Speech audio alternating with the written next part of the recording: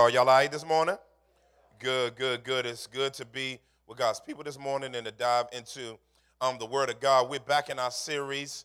Last week, of course, we talked about deacons and the importance of that since we're going to be appointing them soon. But we're back in our Ephesians series. Our series is on Who Am I? The Identity of the Believer. And just by way of refresher, we see that one of the most important things for anyone or anything that is created, if it's sentient, to understand its purpose. Understanding its purpose is probably one of the most important things that anyone can understand. Purpose is important because we must understand not only what we're called to do, but the one who called us to do it. And so many times we get wrapped up in a preferred future rather than preferring the one who created the future. So our desire is not merely to just know what we're called to do. Our desire, because everybody, what am I called to do? What's my purpose? And when you look at Paul walking the Corinthians through what it means to show them who their identity is, purpose is only a part of their identity. Actually, purpose is an outworking of your identity. Purpose isn't your identity. And as we look in the first 3 chapters of this book, we see some beautiful, gorgeous things that we got a chance to walk through. We got a chance in chapter 1 from verses 1 through 14 to walk through the role of the Godhead in salvation. Then after that, we got up in Paul's prayer from verses 14 to the end of the chapter, his desire to see God's people transformed by both the Godhead and the truth of what the Godhead brings to them. Then we saw in chapter 2, verses 1 through about the 11th verse, actually the 10th verse, we saw that Jesus Christ, through the gospel, has reforged the relationship between God and man. After we saw the fact that God, through Christ, reforged the relationship between God and man, we saw that he also reforges the relationship between man and man. Now we're in chapter 3. We didn't get too far last time. And so I'm going to recap it just a little bit. Then we're going to dive all the way down to, we're going to finish up verses 1 through 6. But we're really starting at verse 2b. And we saw that we began talking about the mystery of the gospel. Say the mystery of the gospel. This is some important stuff because remember like last time, he was building a foundation of sorts so that when he gets to chapter 4, he can talk to them about what it looks like to be obedient to the information that leads to their transformation. Many of us want transformation but not information. And so what God does is he gives us rich nutrients to help motivate us so we're not merely moralists. A moralist is a person that does good without understanding the reasoning behind what the good is being done for. We're not moralists, we're transformists as Christians. Transformist means that God actually, listen, that he motivates you. He gives you the mind that has the ability to be transformed. He gives you the word to transform you. But then he, through Christ, lives through you what transforms you with his strength and not with your strength at all. Crazy, right? So he's running the whole show. So Paul begins to just go on this ecstatic trip, right? He's not on nothing. He's on the Holy Spirit, but he's on this trip, right? He's on this crazy ecstatic trip trying to get believers to really understand the massiveness of the gospel. So right here in chapter 3, verses 1 through 6, we back there. We're going to finish up the latter part of that, and we're going to be done with this. He says, for this reason, I, Paul, a prisoner of Christ Jesus, on behalf of you Gentiles, assuming that you have heard of the stewardship of God's grace that was given to me for you, how the mystery was made known to me by revelation. Say revelation. As I have written briefly, when you read this, you can perceive my insight into the mystery of Christ, which was not made known to the sons of men in other generations, as it has now been revealed to his holy apostles and prophets by the Spirit. This mystery is that the Gentiles are fellow heirs, members of the same body, and partakers of the promise in Christ Jesus through the gospel. We're still on the sermon on lockdown. Say on lockdown. Remember we got the idea of being on lockdown from verse 1 where he says, I am a prisoner. That means he was on fleshly lockdown in the past, like he said up in chapter 2, verses 1 through 3. All of us were. Every last one of us were on lockdown to Satan. You know what I'm saying? I ain't never been in lockdown in no prison with no orange sweatsuit on. Well, nah, you may not have been, but you were in bondage to your physical skin suit and the philosophy of life that's left field of God's kingdom. But now you switch. Listen, when you become a Christian, you're bound, but you're free. So now you're free, but you're not free in the sense that you do what you want to do. You're free in the true sense of freedom, which means God has a will that is operating in a particular sphere based on a particular mindset and based on a particular practice. Y'all should hear me right now. And so right here, Paul, see, this is exciting to me because I know what it was like for me. You know what I'm saying? Some of y'all ain't know what it was like for y'all because you may still be there. You know what I'm saying? I ain't mad at you. God transforming us all, right? So plot out. Right here in the text, Paul is helping us to understand what he's bound to. See, when I first became a Christian, one of my biggest frustrations, I heard about everything you couldn't do. You can't do this. You can't go there. You can't talk to them. You can't. I'm like, okay, do I just walk through life with a straitjacket on? You know what I'm saying? And then bow my feet and just walk around like this, just make sure that I don't do nothing. Do I go? I mean, what is this? And Paul is saying, no, there are freedoms that are clear freedoms, not just what you're freed from, but you're freed to. And so we saw that bound freedom serves the gospel. And we walked through that last time, and we talked about how Paul's service was on behalf of the Gentiles because he was called specifically to the Gentiles. We saw that assuming that you have heard of the stewardship of God's grace. Say the stewardship of God's grace. And we saw under that section, that second point was bound freedom comes with responsibility. So we talked about the freedom in Christ that we have makes us responsible, not irresponsible, and therefore we're supposed to be stewards of God's grace. God being the owner of everything, however, he's given humans management of stuff. And in light of God giving humans management of stuff, he's called us to steward his unmerited favor. And every Christian has favor on their life. Did you know that? Like, favor isn't just unique to a particular person that's supposed to be exalted above other Christians. What's in this passage, God has given Paul and also given us a stewardship of his grace based on what he's called us to do, based on who he's called us to reach, and based on the weight of talents and gifts and lifetime and style that he's put us in order to honor him, glorify him, and reflect him. That's your purpose. Now, many of us say, well, I want what somebody else has. Well, God has called them to steward grace with what they have, but now God wants you, based on what's in your life, to steward his grace and what you got. And so we walked through that and talked all through all of those different things. Now it brings us to our last point, which this was the last point. Bound freedom brings responsibility. So then we go here, and now we're looking in the latter part of this where it says in verse 3, it says, how the mystery was made known to me by revelation.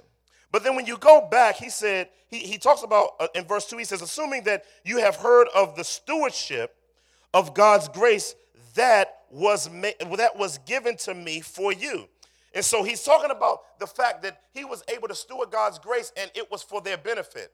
And we talked about the fact that God's grace in your life should benefit other people. If God's grace on your life benefits you, it's not God's grace.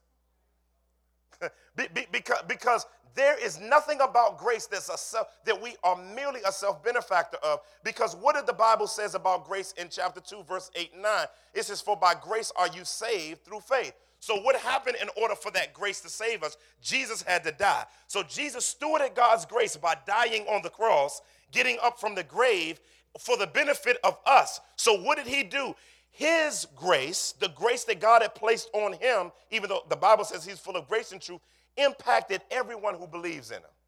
So if the grace that was on Jesus' life was for the benefit of others, how much more should we look in the same way in relation to what God has placed on our life? That's why most of us, when we think about purpose, we think about purpose of my divine destiny, my future. I want what's mine, and what God has for me is for me. And we like that, and we get to running and carrying on and that. But what about what God has for you that's for somebody else? Who's impacted by God's impact on you, fam? Who's rocked by what God is doing with you that it brings transformation to their life as well? And it doesn't come easy. It comes through great sacrifice if you look at Paul's life. And so Paul walks through that thing and gives us clarity on this whole idea of what it means to walk in God's grace. But then we do have a final point. So we caught up. Y'all caught up now? All right, cool. So bound freedom, last point, bound freedom makes you hopeful. Bound freedom makes you hopeful. I like it here because he says how the mystery was made known to me by revelation. I like this. Because, and where do I get hopeful from? Well, you have to understand what Paul is talking about here. He's talking about something in the Old Testament that has now been revealed through the person of Jesus Christ. What you will see in many of the minor prophets was a bunch of struggle. I mean, the minor prophets were verbally assassinating God's people because God's people were wilding out. And so what God would consistently do is he would send judgment upon them. He would send discipline upon their lives. And you would hear some rough information about what God is going to do, right? But then I remember I was going through the minor prophets when I first started reading. I was like, man, God really talks very hard to his people. Like God is really hard on his children. Then all of a sudden, towards the end of the book, you'd hear what's called a restoration passage. And what God would do is, even in the midst of whatever he's promising them that they are either going through or have gone through or going to go through, that's very, very difficult in their lack of response and commitment to him, he's saying, I am going to sometime in the future bring restoration. Now, what's funny about that restoration, those restoration passages, is God, listen, he never tells them how the restoration is going to come. He only tells them what the restoration looks like. Stay with me. So in Lamentations 5:21, you'll have to turn there. He said, restore to yourself, O Lord, that we may be restored. Renew our days as of old. In Daniel chapter 12, 1-4, he says, at that time shall arise Michael, the great prince, who has charge of your people. And there shall be a time of trouble such as never has been since there was a nation till that time. But at that time your people shall be delivered, everyone whose name was not found in the book, and many of those who sleep in the dust of the earth shall awake, some to everlasting life and some to shame and everlasting contempt. And those who are wise shall shine like the brightness of the sky above, and those who turn many to righteousness like the stars forever and ever. But you, Daniel, shut up the words and seal the book until the time of the end. Many shall run to and fro, and knowledge shall increase. I mean, you got to understand what they were dealing with when they heard that. They were dealing with many of the Israelite cats were castrated. They were in Babylon, Persia. I mean, now they're in Persia, and the Greeks are about to siege everything. And they're like, wow, man, like God, like what are you up to? You said that there was going to be a time and there was going to be an end to this. And God gives them a near prophecy and then a future prophecy. What? To give them hope. Y'all don't believe me yet. Y'all looking at me like I'm funny. Amos chapter 9, verse 11, it says, in that day, he says, I will raise up the booth of David that is fallen, and repair its breaches, and raise up its ruins and rebuild it as the days of old. Y'all still looking at me funny. Let's look at another restoration passage. Hosea 14, 4-7. He says, I will heal their apostasy. He says, I will love them freely, for my anger has turned from them. I will be like the dew to Israel. He shall blossom like the lily. He shall take root like the trees of Lebanon. His shoots shall spread out. His beauty shall be like the olive, and his fragrance like Lebanon. They shall return and dwell beneath my shadow. They shall flourish like the grain. They shall blossom like the vine. Their fame shall be like the wine of Lebanon. To appreciate that, you got to read the rest of the book, because he was rough on them. Called them a kingdom of prostitutes. And all that he was going to do. But then now he says, look, but there is going to be a time, and not in your time, but in my time, I'm going to bring fruit. I'm going to stop y'all from running away from me. I'm going to shut it down by my sovereign power. In other words, God always gives hope. Always gives hope. So no matter what any of us go through, and no matter where we are, one of the central themes of the mystery of the gospel is hope. That's why 1 Corinthians 13, the last verse, say that there are three pillars of the faith. Faith, what? Hope, and what else? Love. So those are the three pillars. Hope, of course, is the picture given by God of a divine preferred future. So when he talks about here in verse 3 of Ephesians, he says, how the mystery was made known to me by revelation. I like this, because we're going to spend time on this word revelation. We're not talking about the book of Revelations. We're talking about this idea of revelation. Now, revelation is an interesting term, because it's a word that many people, and he uses revelation to give hope. He uses that. But what happens many times is in our churches, the word revelation is abused, because everybody thinks that everything that God shows them all the time is a revelation. And everything that God shows you from the word is not a revelation. Okay, let me see.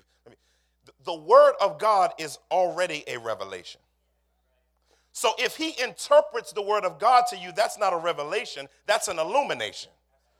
Okay, so in other words, but when we say we got a revelation, we got to be very, very careful at saying that. Usually we say we got a revelation because we don't want somebody to hold us accountable to the fact that we're going to do something that we believe God has revealed to us to do, and therefore I'm shutting down your ability to hold me accountable because I said God gave me a revelation.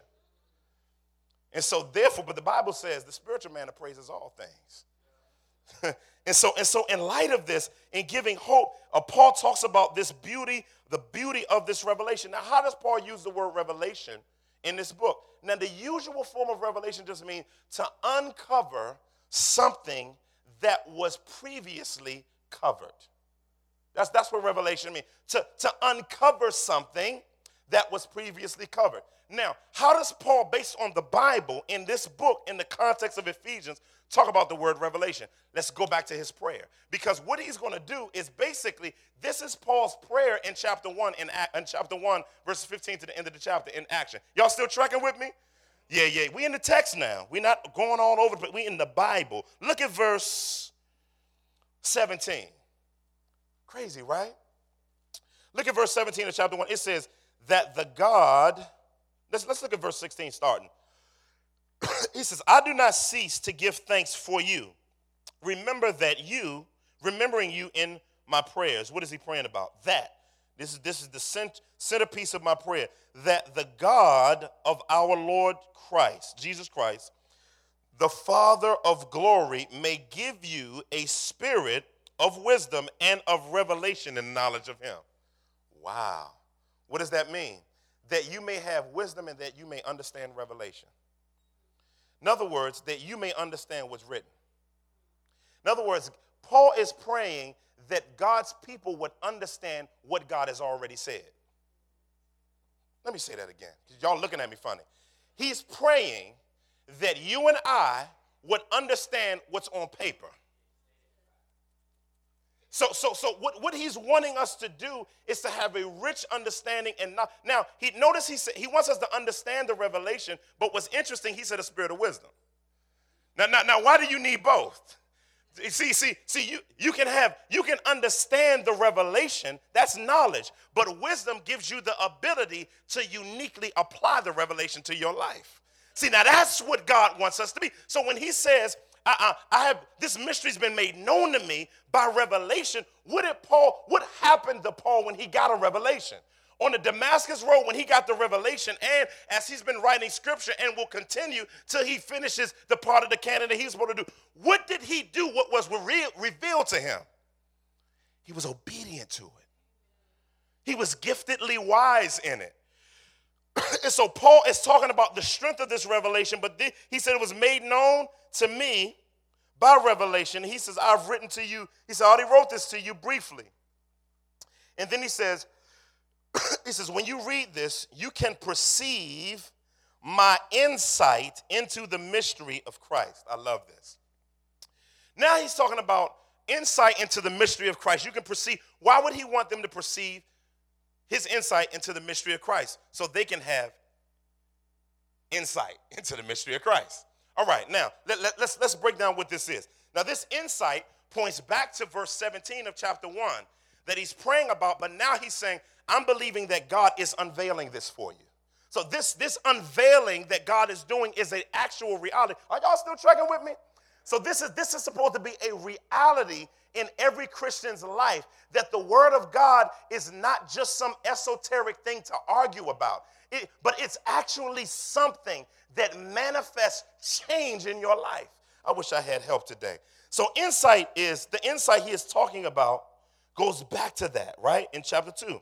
And this insight, in the present context, it is the apostle himself who has received this insight into the mystery, but earnestly desires that they do too, will grasp it, reflecting on what he has already written to them in all the verses we just talked about. So Paul did not want to present himself as having cornered the market on truth, but expected all believers to come into this knowledge of God's revelation of the gospel specifically. All can have this idea of an understanding of the revelation. And so he goes through, and all of the things that he wants them to understand is from chapter 1, verses 1 through 14, chapter 1, verses 15 through 23, chapter 2, verses 1 through 10, and chapter 2, verses 11 through 22. Now he talks about the mystery of Christ. So now he reveals specifically what the mystery is about. This mystery is about everything being summed up in Jesus Christ. Everything. There's nothing that God said that didn't find its centerpiece in the Lord Jesus Christ. That's why on the Emmaus Road, it said, in beginning with Moses, he told them all of the things concerning himself in Scripture. That's the mystery. He told the Pharisees, he says, man, you search the Scriptures, for in them you think you find eternal life. But guess what happens? They all speak of your boy. And so right here, what we see is, what about the mystery of Christ, about Christ, that's the most important thing about Christ. And this where Jesus has, his incarnational identity is centered in this thing. John, and this is beautiful. John chapter 1, verse 18 says, no one has seen God at any time, the only begotten who is in the Father's side, or in the bosom of the Father, he has made him known. That's the centerpiece of the mystery of Christ. Stay with me, because this is going to make sense in a second. This is the centerpiece of Christ's mission. When you look through the book of John, you'll see the word sent a whole bunch of times. Say sent. This is important. And he has a very, very clear understanding of why he came into incarnational existence and what he's supposed to be doing. And it was all wrapped up in stewarding God's grace to impact other people's lives. Now, what's interesting, though, is in this verse, John 1:18, no one has seen God at any time, the only God who is in the Father's side, meaning that idea there means to be in fellowship with God. That means Jesus Christ was hanging out in the Godhead in eternity past. Okay? So he was hanging out, chilling at the eternal table with God the Father and them chopping it up. That's what it means. But with the word here, he says, has made him known, is the word where we get our word exegesis from. Say exegesis. Exegesis means to take out of something and make it clear without changing it. Okay? Without changing it. In other words, presenting it for what it is without taking away from what it is. That's what exegesis means. So, the mystery of Christ is Jesus' directive. What was his main directive? To help people to understand what God is like. his incarnational role was to make sure that people got to have a clear understanding of what God was like. That's the gospel. And the way it climaxes is him dying on the cross. The way everything in his life was to show through his words, through his works, through his love for people, through his challenge and choppity chopper people, through his discipleship, through his healing, was to show what God was like. Okay? But then it climaxes in him going to a cross. Now, how in the world does a cross, the mystery of Christ, him going to the cross, reveal what God is like? It's the centerpiece of revealing what God is like, because it's the center of revealing that God's holy. It's the center of revealing how God feels about sin. It's the centerpiece of showing the requirement that it takes for sin to be dealt with. How heinous it takes to deal with sin, to rip somebody up and to tear them up. Who wants to wait on a mystery like that? But the beauty of this is that the cross is the beginning but not the end of the story, because he got up on the third day, pointing to the fact that he wasn't guilty and that sin had been taken care of and that he was going to make everything in the universe new. And so when we look at the Lord Jesus Christ, Paul, in revealing this mystery of Christ, guess what he's talking about in relation to his ministry? He's supposed to show people what God is like. And guess what we're supposed to do? Show people what God is like. That is a difficult journey. But guess what's beautiful about it? Is we don't show people what God is like without God. See, that's the beautiful thing about it. You're not like, let me work myself up. Let me smack myself in the face and let me get. Nah. The Bible talks about the fact that we have been crucified with Christ, and it is no longer we that live, but Christ that lives where? In us. And the life that we now live in the flesh, we live by what? The glory of the Son of God who did what? Died for you. So guess what? The more we die, the more we live, the more we show what God is like. Let me say that again. The more we die, the more we live, and the more we're able to show what God is like. And so that's the centerpiece of what it means. So everything, whether we're here, whether we're in the suburbs, whether we're in urban context, whether you're in college, whether you're in your career, whether you're a husband, whether you're a wife, whether you're single, whether you're rich, whether you're poor, if you're in him, your life should show what he's like. Your life should put the right things on blast and exalt the right things. But what's beautiful about it is he empowers us and strengthens us to be able to do this, so we're not just doing it on our own. I got to move. We can spend more time on that. It says, in verse 5, it says, which was not made known to the generations of men in other generations. That's what we talked about, how the mystery was concealed. It says, as it has now been revealed to his apostles and prophets by the Spirit. Now, we visited this in chapter 2, verse 20, but in order to understand this idea, we have to look at what is the role of apostles and prophets in revealing the mystery of Christ. Again, because that's what they're supposed to, the central role of that. In other words, the role of an apostle is to not have a name on the outside of a building. That's not the main role. The main role of apostle is not to do 5-night revivals to Christian people. That's not the role of the apostle. The role of the apostle is not to be over 50 pastors. That's not the role of the apostle. The role of the apostle, central meaning of the word, and we'll get to it again when we get to chapter 4, but it means one sent forth. Now, the word sent is the idea we get our idea of missions from. In other words, mission of what? Mission of the gospel. So the main role of the apostle is to be a pioneer to people groups who have never heard the gospel. Wow. They are also to be guardians of the content of the gospel, as well as be functionally obedient to the gospel, like Paul jammed up Peter, right? In Galatians 2, 4-14. Jesus also stated that they would write scripture and make disciples. So, what should an apostle do? He should share the gospel with unreached people groups. The apostles should do. The apostle should be a guardian of the gospel. Number two.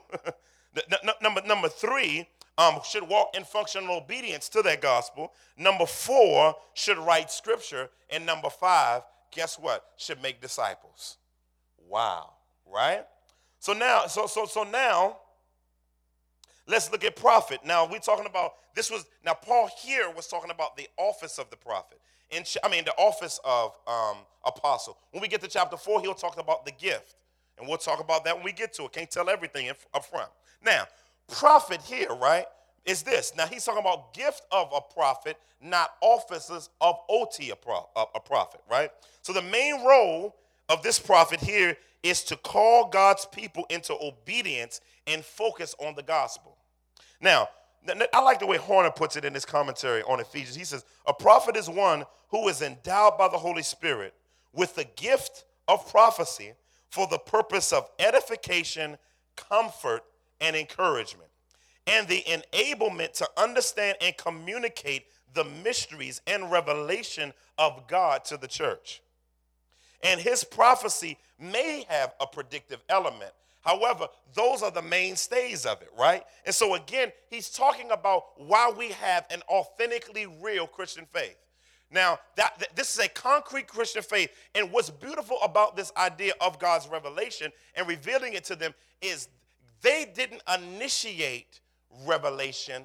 God initiates revelation to them. That's the key. That's the key. And then he gets on the final portion, and we'll close on this. He says, the mystery is that the Gentiles are heirs, members of the same body, and partakers of the promise in Christ Jesus through the gospel. We made it to verse 6. All right. So he says this mystery is clarified because it's the mystery of Christ. Okay? So this mystery is about Christ being revealed. Beautiful thing.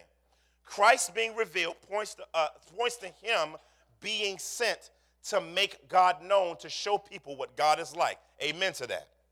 So now we see now that there are results of what happens that shows what the impact of Christ making himself known to people has impact on how people are viewed. Okay? Now, and the identity of those who weren't specifically spoken to as receiving these promises, but God pulled them in and took them under his wing, right? So here it says, the mystery is that what? Gentiles are fellow heirs. We remembered that because he's restating what he talked about in verses 11 to 22 in Ephesians chapter 3. Chapter 2, y'all still tracking with me? He says, at first, fellow heirs of the same blessing. So God promised Abraham that he would bless his descendants and that through him all the families of the earth would be blessed. And so now the promise of Abraham not only belongs to the Jew, but it also belongs to those who are non-Jews who trust Jesus Christ as Savior. Then he says members of one body. I like this. Members of one body. Now he's talking about the fact that these people groups are made into one people group, one body. Now the word here for members means to be joined. Say joined. We're not just talking about joining church. We're talking about to be joined together. That means positionally linked up together. Now check this out. This is the only place in the New Testament where this word here is used, right?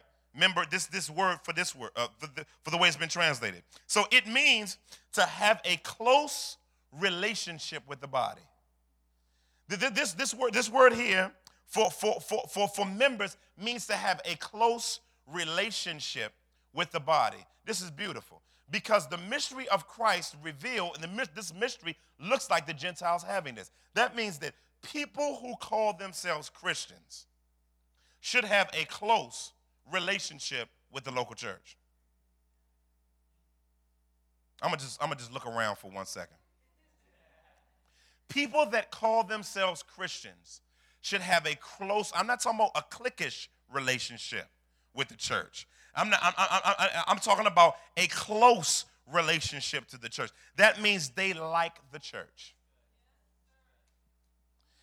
And that means that you can't call yourself a Christian and hate the church.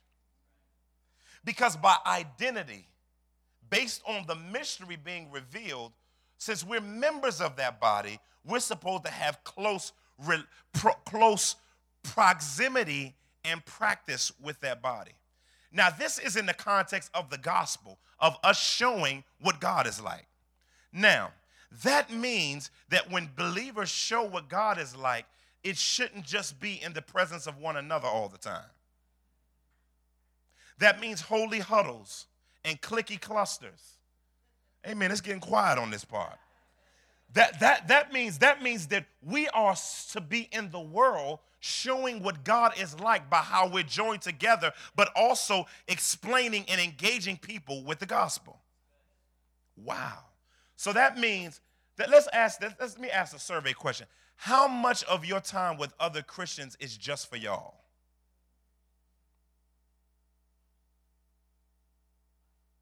Because we're supposed to steward God's grace. Now, I'm just preaching the text. I ain't making nothing up. The text says stewarding God's grace points to doing what? The grace that has impacted you is supposed to do what? So if we join together, we can't say, oh, God is with us. Oh, I feel the Holy Ghost today. Oh, man, I love you, doing this and going to the movie, doing all that. That's fine. But at some point, it has to stop pointing inward and point upward and outward. We have to go from pointing inward to pointing upward to pointing outward. And when that happens, God can join others together with us through the proclamation through both life and lips. and so then finally, and I'm going to get out of the way, it says, and we're finally partakers of the promise in Christ Jesus through the gospel. This whole partakers idea means having a share with another in same things like possessions or sharing with something in particular. In other words, casting your lot with somebody. Casting your lot with someone. In other words, giving your life. Giving your life. One of the things that